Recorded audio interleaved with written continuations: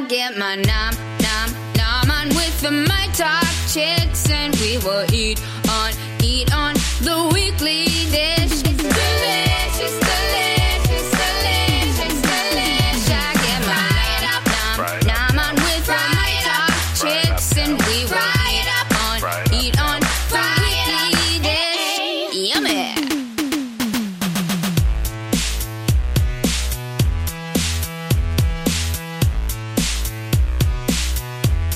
Weekly Dish Show. Hi, it's Stephanie from Weekly Dish, and we are here for the bonus podcast, and everybody's making pies today. I think they're making them. It's Wednesday, the Wednesday before Thanksgiving, and I took a little bit of audio when I took a class at Heather's Pies. Heather's Pies is a cottage pie industry that's based out of her home, and when we changed the food laws, she was able to make pies and sell them from her home. I went and took a class on November, I think it was the 10th, just to prepare for the Thanksgiving holiday. My husband is an awesome pie maker and really loves making pies. And I felt like maybe it was just my time to up my game and to give it a try. Pies are kind of a mysterious thing for me. I love them. I love eating them. And I just think it takes so much skill. People are afraid of the dough. And even like really great bakers that I know, sometimes pies can elude them. So I thought I would take a class. It was super fun.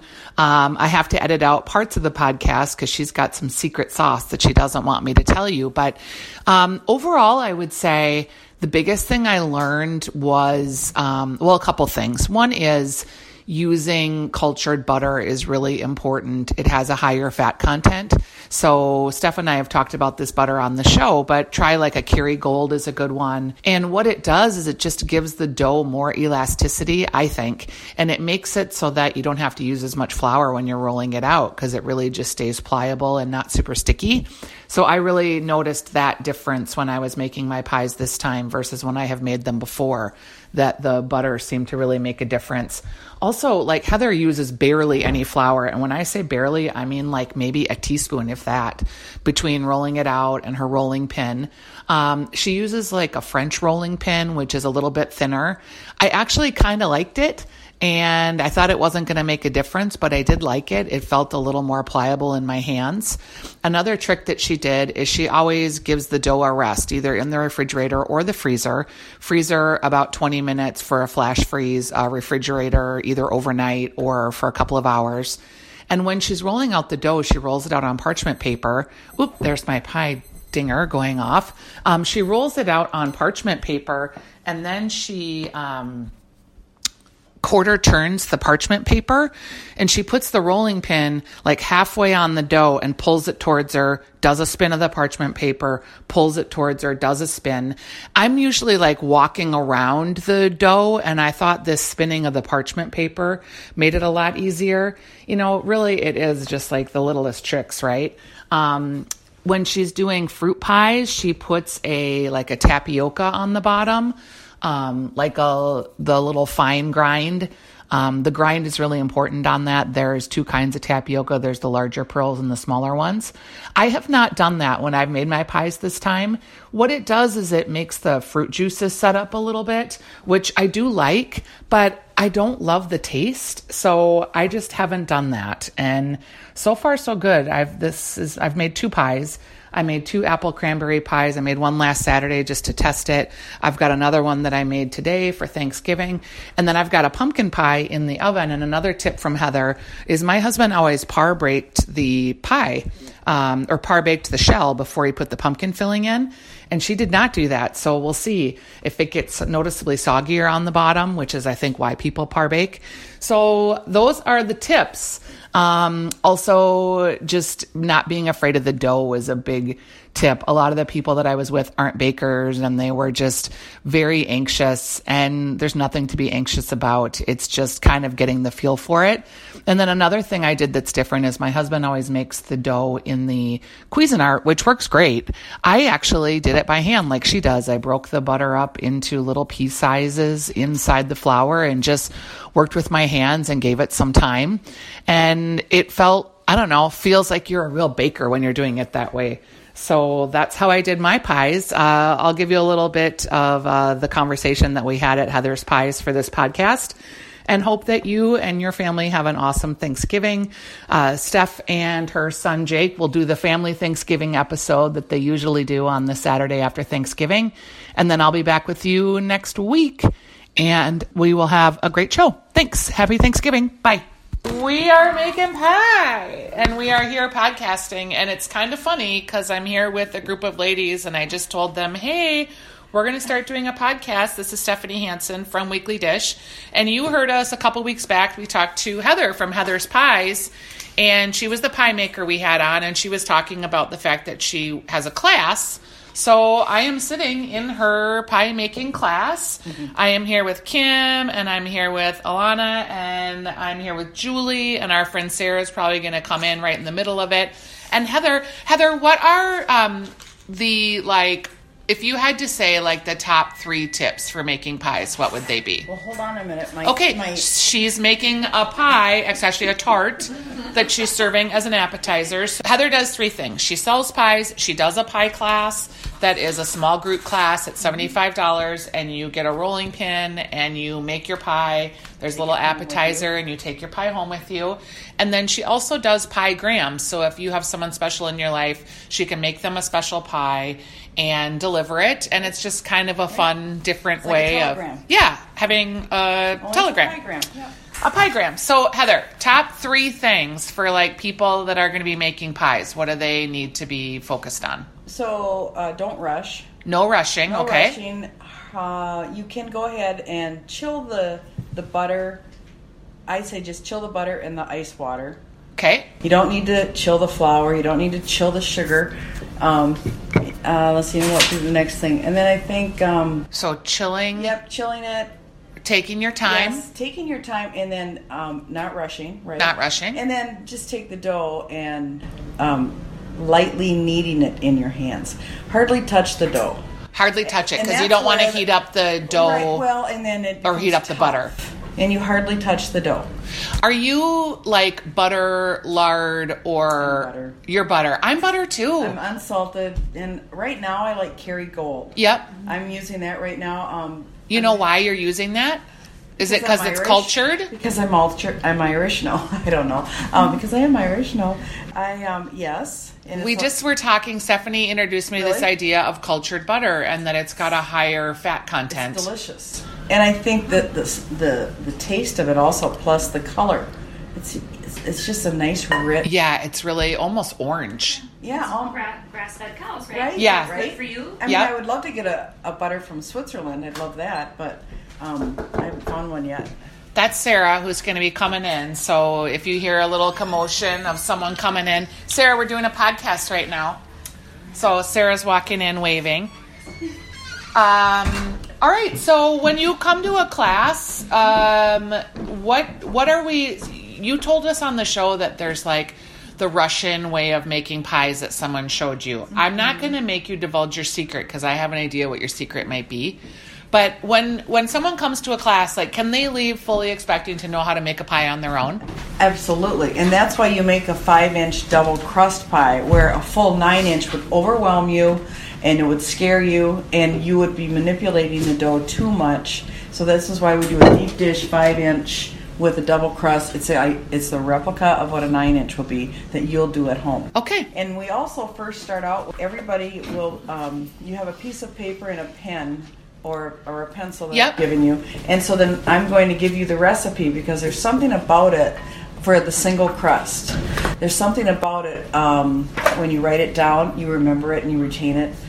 Just a little bit better, I think, for the long run. And do you do savory pies too? I do. Savory tarts, savory pies. And is the savory tart dough the same as a savory pie? It is. I like to use it the same. Okay. I really do. Now, I know some people like to change that out a little bit, but I don't know. I just really like it. Yeah. I was noticing the butter. I think that I had my temperature a little too low because I'm always careful about that. Yeah. I don't want to burn the bottom. on a blind bake. Sure. So I'm always a little cautious. And then I also added a lot of wet ingredients to that. So there was a lot of wet things in the tart. Like the artichoke. Yep. Anyway. All right. Well, thank you, Heather. We will go ahead and proceed. Our whole group is here now. Okay. How do people fail in pie crust? They handle the dough too much. And then what does that come out to be? Well, it's tough. So and you know how you'll know your rolling pin? You'll go, because you're going to go at the halfway point, and you'll go and you lift up a fourth, half inch, lift up, and then you go to turn it, and you'll do it again. It'll start resisting. It'll go back. It's like a pizza dough. Yeah, kind like of elastic. Yeah, elastic, because Stretch Armstrong. too much. Okay. You'll see tonight. Hopefully, we'll test you, ladies. Hopefully not. I'm going to shame us. So when you guys are here at this class, what's the goal? Are you gonna make the Thanksgiving pie, or did you just want to learn more about it? Why did you come? I am going to make the Thanksgiving pie, and I have made them before, but I just feel like I am not consistent. Yeah, and confidence maybe. I'm gluten free, and so but I don't cook that way for my family. But I think this could be finally a good gluten-free. Yeah, and something that you could eat. Recipe and techniques, I think. Yeah. And the same thing applies when you do a gluten-free crust. It's the same steps that you're learning tonight. And, hardly touch the dough. And, that is a tough dough to play with. We did talk about gluten-free dough, too, offline, and everyone agreed that the Bob's Red Mill is a good gluten-free dough. Mm-hmm. People liked that. We can't give out Heather's secret pie recipe, so we had to stop the podcast so that we get only the secrets. But suffices to say, she had a pretty standard dough, I would say, with the exception of one little thing that she does. And if you wanted to do gluten-free, you would add 2 tablespoons. Wasn't it 2 tablespoons of vinegar? Teaspoons to a gluten-free crust. And that's all I'll tell you is you can modify it. And if you're gluten-free too, do you have that Artisan Bread in 5 gluten-free version? Mm-mm. Have you guys heard of this? You can make bread. I did that in a bucket. Yeah. And then you just have it in your fridge, and you can use it for rolls or pizzas. And I should do that again. You do it over the course of your dough you can have for 2 weeks, or you can freeze balls. Okay. And they have a whole cookbook that talks about how to use these breads that you make from this dough. And then they did a whole version that's gluten-free of the same cookbook, but they made everything gluten-free. It's called Artisan Bread in 5. It's a local Zoe Francois and Jeff Hertzberg. They're great. I have it right here. And it all starts from just this flour and water dough that you put in a bucket, and it's in your refrigerator. I remember I did it a million years ago, and we used an ice cream bucket, and it just sits in there. And you, like you said, you just take out a little hunk, and you just bake that for dinner. And if you want rolls or pizzas or flatbreads, if you like baking, it's. Oh, I love. Okay, so Heather from Heather's Pies has her cookbook out. Okay, so I love to look at people's cookbooks. Is there one cookbook that's your essential that you go to all the time? Still do. Martha Stewart's Pies and Tarts? That is shocking to me. I still do. Wow. It's my first book, and I still go to it. And you still go to it, okay. I'm telling you, I won my first pie recipe, my first pie contest from her recipe in there. I love that. Peach pie. I was a young mom. My children were Kara was 9 months old, and Ryan was 2.5. And we lived in Northfield, and they were having their first pie contest for the July 4th, and I was just so excited because I had found this book at the library. Yeah. It was brand new, and I made sure I kept it out for 3 straight weeks so that nobody else could get the book. My copy, because I was so in love with it, so in love with it because of the leaves. the rose leaves. So I went to my backyard and I took the rose leaves because she does that. She makes like what, chocolate? Well, she did the rose leaves, and that's what I'm trying to find the one that is in there. We'll look at those pumpkin pies. Yeah, Look, you're there known for your really decorative crusts, aren't you, Heather? She introduced me to it, and I was.